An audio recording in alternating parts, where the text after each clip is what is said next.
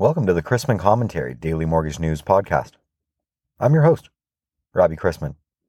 Topics on today's episode include servicing income, my interview with entrepreneur and author Alexandra Nolan on launching and growing a successful business, and not everyone is excited by the FHA mortgage insurance premium cut.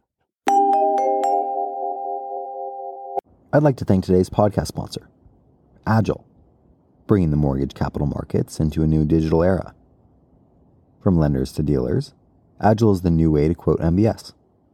Learn more at trade-agile.com. Remember, not all math puns are terrible, just some. Analyzing residential servicing is a combination of math and psychology.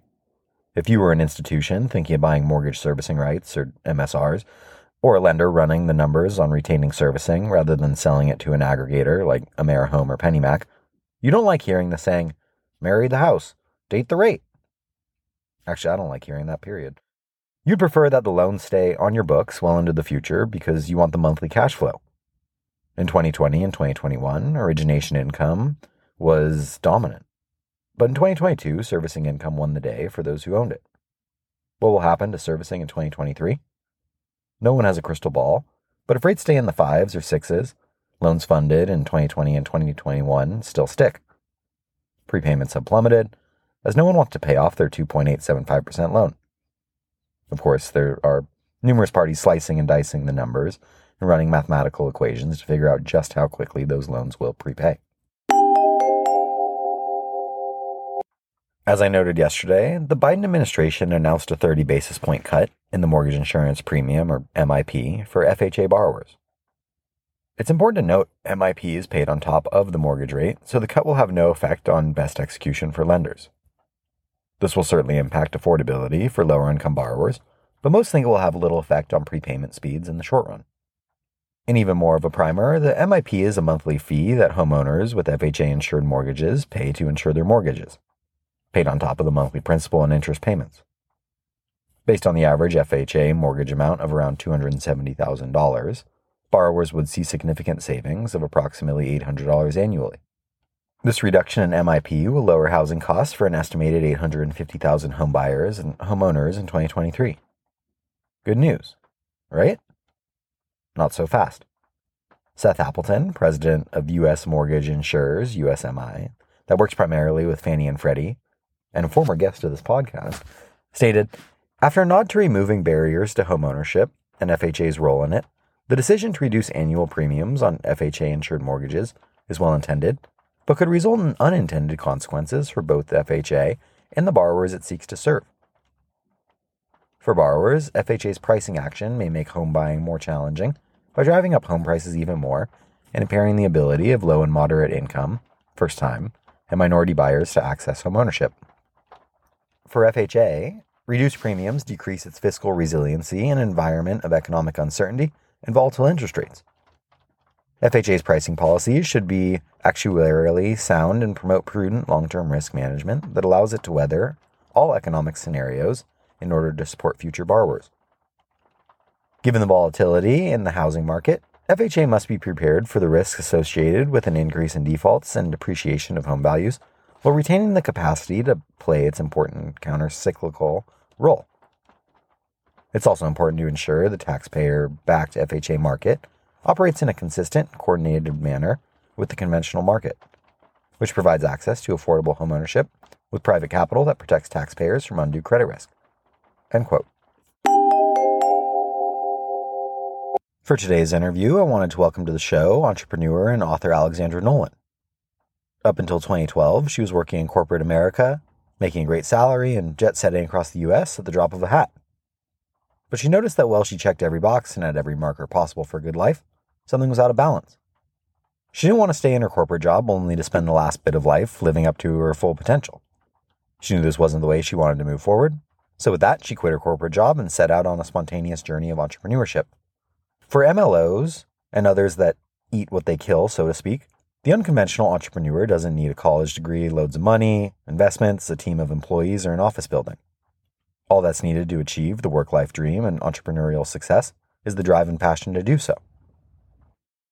So today's discussion, I want to center around believing in oneself and entrepreneurship, and you're really an inspiring story about how you were grinding away and in corporate America and not feeling it really. And then now you've launched yourself in so many different businesses, and you wrote a book, and you've been successful doing it. So I want to start by asking you, can you tell me about your time in corporate America and kind of the decision making behind leaving it and launching your own business?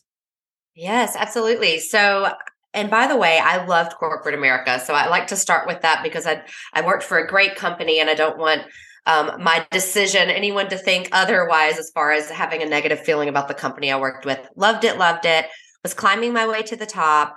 I was in my mid 20s at the time, and I had a great job. I was traveling from, if you can imagine, California, and draw a straight line all the way across the country to the city of Baltimore. All of the states underneath that was my territory. And I was traveling alone. So I didn't have, I basically, was making my sales, had the company card, traveling alone, and doing my own thing, booked my own trips. It was just, I really couldn't have asked for a better, more exciting job as a mid 20-year-old woman. But there was this internal pull and desire. I just have this creative need, and I really wanted to. While I was loving my job, I was meeting people out on the road, hearing other entrepreneurs' stories, and just I don't know. I just had this desire to really jump out there and start my own thing. And so I'll never forget. I tell this story because I'm proud of the older me, although it's the newer or the well, I guess I'm proud of the younger me. The older me would not be this risky. But I was in or no, I was in Birmingham, and I was about to go to a customer meeting, and I just something popped in my head, and I said, I have really been wanting to start a makeup studio/boutique. Back up just a little bit. I had launched a cosmetic line while I was working for corporate America. It was like my little side gig. And I was like, I really want to kind of do this full time, but I don't think that a boutique could just be stand on its own with just makeup. I need clothing. I need all the things. But I thought I'm going to call. I lived in this area called Harbor Town, is a little island outside of Memphis, and I thought I'm going to call, and if there is any kind of commercial availability on the island, I'm going to take it, and then that's going to be my sign. But mind you, I will say that I like 90%, 99% sure at the time that there wasn't going to be any availability because I lived there and there was no opening in their tiny little commercial district of maybe like 10 spaces for years and years and years. But I was kind of trying to silence my inner self by saying, I'm going to call and see. And they're going to say no, I'm thinking. And then I'm like, and then I'll just continue on my corporate path. Well, I called that morning, and the man who manages the building said, you called at the perfect time. About 10 minutes ago, I just got off the phone with the tanning salon that's been down here for 15 years, and they're not renewing their lease. And we're about to put that retail space on the market and announce that it's available. And I don't expect it to last a week. And I'm rolling with it. I'm doing it. And so I signed my life away to a commercial lease, and put in my 2 weeks notice and started on this journey that has been a fun little roller coaster ever since. Holy smokes. Well, I want to applaud you for taking that leap of faith, but so many people that I talk to that want to do their own thing, uh, I don't know if it's that they don't believe in themselves, but they can't quite bring themselves to put in their 2 weeks and go. Where'd your self-belief come from? What gave you the confidence to actually do it? Or you said, oh, by chance this is available, so it's a sign from the universe, I should do it? Yeah, well, I'm going to say at the time, it's confidence is definitely not was not the theme at the time. I was honestly I was just betting on myself. It really was just I can either continue working for excuse me, working for someone else, or I can just bet on myself and try this. And I knew I had the skill set that if it didn't work out, I could come back and hopefully, on my hands and knees and beg for my job back. But I just knew this is it. If I don't bet on myself in life, no one else is going to. So I need to do it. And, you're right. A lot of people, they don't get past that. The idea pops up in their head, and it's always just an idea. It never comes to fruition. And I always tell people, Because a lot of folks think, I'm not an entrepreneur. I can't do that. I always tell people, if the idea has popped in your head and you've daydreamed about it, you are absolutely an entrepreneur. Every single entrepreneur that's the first step. So congratulations, you've taken the first step of what every single entrepreneur before you has taken, which is to have the idea, cultivate the creative, your creative juices, and really dream about what that life would look like. This is where people fall through the cracks. Fear prevents them from actually executing that idea. And they think, I can't do this, or I'm not like them. They've created this successful business and all of these things, and that's great for them, but that's not me. No, it is. It's just, you have to push past that. It's so scary. It's 1000% getting out of your comfort zone. But if you can get over that little hump, then I won't say everything's smooth sailing. I mean, it's a lot of work, don't get me wrong, but that is one of the biggest obstacles, is that you get excited and you have the creative thoughts, and then all of a sudden you shut yourself down and you never look back. And it's just getting over that obstacle. You'll propel yourself, and you'll bet on yourself, and you'll believe in yourself, and you'll do whatever you got to do to make it happen. Well, I think a lot of people certainly dream about being their own boss, and you've made that a reality, but I think it begs the question, how do you practice time management? How do you spend your days? How do you keep yourself engaged and productive? Seems like if I was my own boss, I'd slough off and be drinking a Mai Tai at 2 p.m. looking out the window or something like that. Yeah, that's the fun part of it. You do get to do that when you're your own boss, but you're right. You have to really, pull back the reins, tie yourself down to it, and be committed to it. It really is a throw spaghetti at the wall and see what sticks kind of situation. So, you've got all of these. I'm such a big picture person. So I have all these big picture ideas. And oftentimes it was, in the beginning especially, it was very hard for me to take that big picture and say, okay, let me compartmentalize each piece of this picture. I need to network. So that's this compartment over here. I need to market. This is this compartment. I need to build a brand. I need to have inventory. Like, it was hard for me to really segment the big picture like a pizza pie, cut it up into little pieces. And a lot of it was just, coming up with the ideas and just seeing what worked and what didn't for my life. But I would say just, being in business now for over, going on 13 years for myself, compartmentalizing, tying yourself down, getting the dirty stuff and the hard stuff done before you let yourself let your hair down and have those Mai Tais. It's a very good point.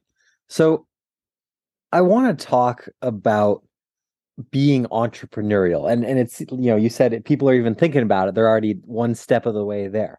I think everybody has an entrepreneurial spark in them, whether they realize it or not. It could be you did a lemonade stand a couple times when you were a kid growing up, or whatever it might be. And each scenario is different, obviously. But what advice would you give those that are thinking of being more entrepreneurial or entrepreneurial in general? There's so much advice. Gosh, I would say, and this is kind of when I started my first business, it was one thing I failed to do, and it seems so simple, and people would be like, wow, you didn't do this. And now it's something I do with every business. I get so excited and I just jump with both feet in, and without doing research, or the younger me did. Do your research. There are so many free resources, especially with Google these days. There are so many online courses or academies that you can sign up for, free knowledge, some low cost, paid knowledge as well. Do your research, take the time. What I've learned is when I do research, I'll have a big picture idea and I immediately have it in my head. This is how I'm going to execute, and this is how I'm going to do it. But if you take the time to do the research, if you want to make money quick, which that's a main goal of most entrepreneurs, you want to make sure that you know what you're doing. You won't know all the things, but that you prep yourself. Making money quick, but also making money in a sustainable way, or a way that can be scaled, is also important. So I want to close here with a very qualitative question. And you've mentioned your younger self a couple times. What have you learned about yourself over these last 13 years, and also kind of about human nature since you left your day job? I don't know that maybe I would. I don't want to say this Okay, I'll just go ahead and put it out there. I don't know that I would have ever truly known who I am. I'm not trying to tie it all to the business. I mean, I know who I am, but I wouldn't have known that I had the guts, or that I would be willing to take the risk, or that I could just put myself out there had I never done this.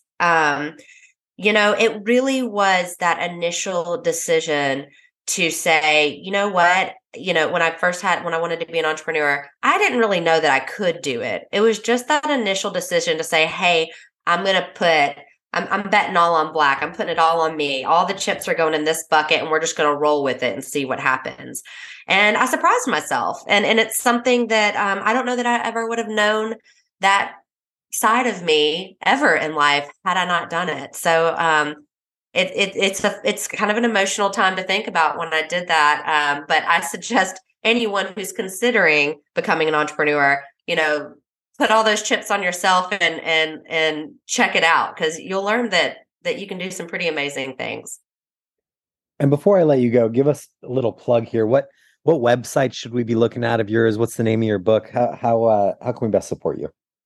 Okay, yeah. So one of my businesses now is I do a lot of national brand promotions. And so I do that mainly through my Instagram platform.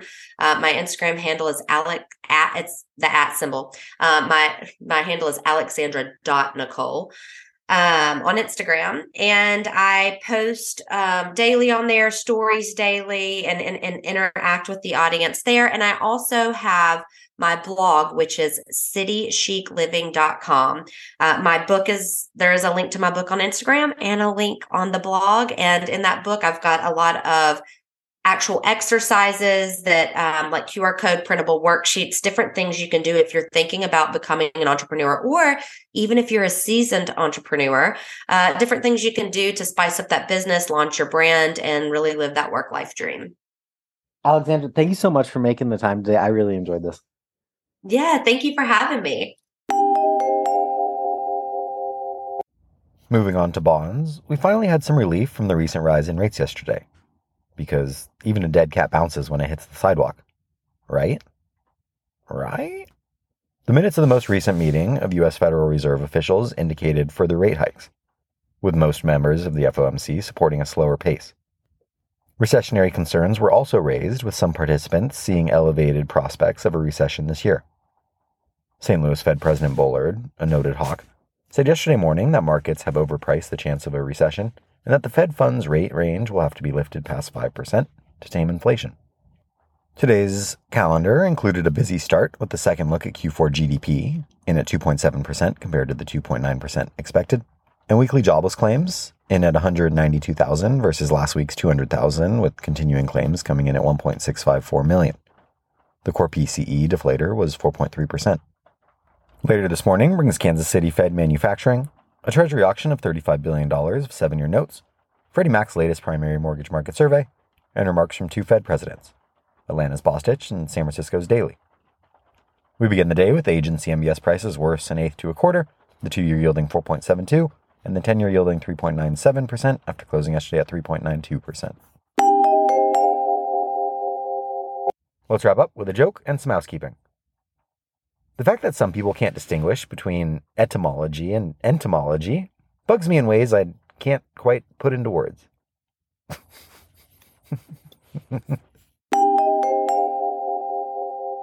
Thanks again to today's podcast sponsor, Agile, bringing the mortgage capital markets into a new digital era. From lenders to dealers, Agile is the new way to quote MBS. To learn more, visit trade-agile.com.